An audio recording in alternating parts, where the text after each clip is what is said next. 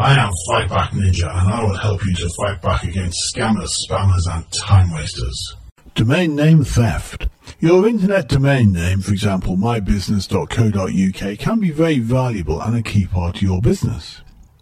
Without it, online customers won't be able to find your website or may be redirected without their knowledge to a copycat website run by a scammer. Now, you may think it's impossible for someone to take your domain name, but it does happen, and the scammers are very clever in how they do it, leaving you with a very difficult task of proving you are in fact the rightful owner. Now, there are two basic methods they use. Number one, they change what are called your DNS settings. This means that anyone trying to access your website will end up at another site chosen by the hacker, and they won't know that.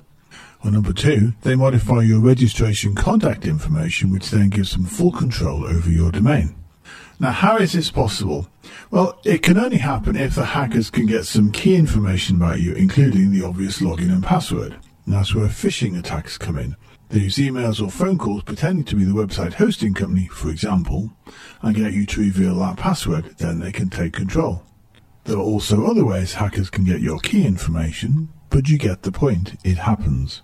Guard your logins and passwords and ensure you use strong passwords always, and do not use the same passwords for multiple accounts. There's also a feature called domain locking available for most hosting companies and domain name registrars. You pay a little bit extra each month to have your domain name protected. That can be worth doing. I am Fightback Ninja. Check out my blog online, fightback.ninja.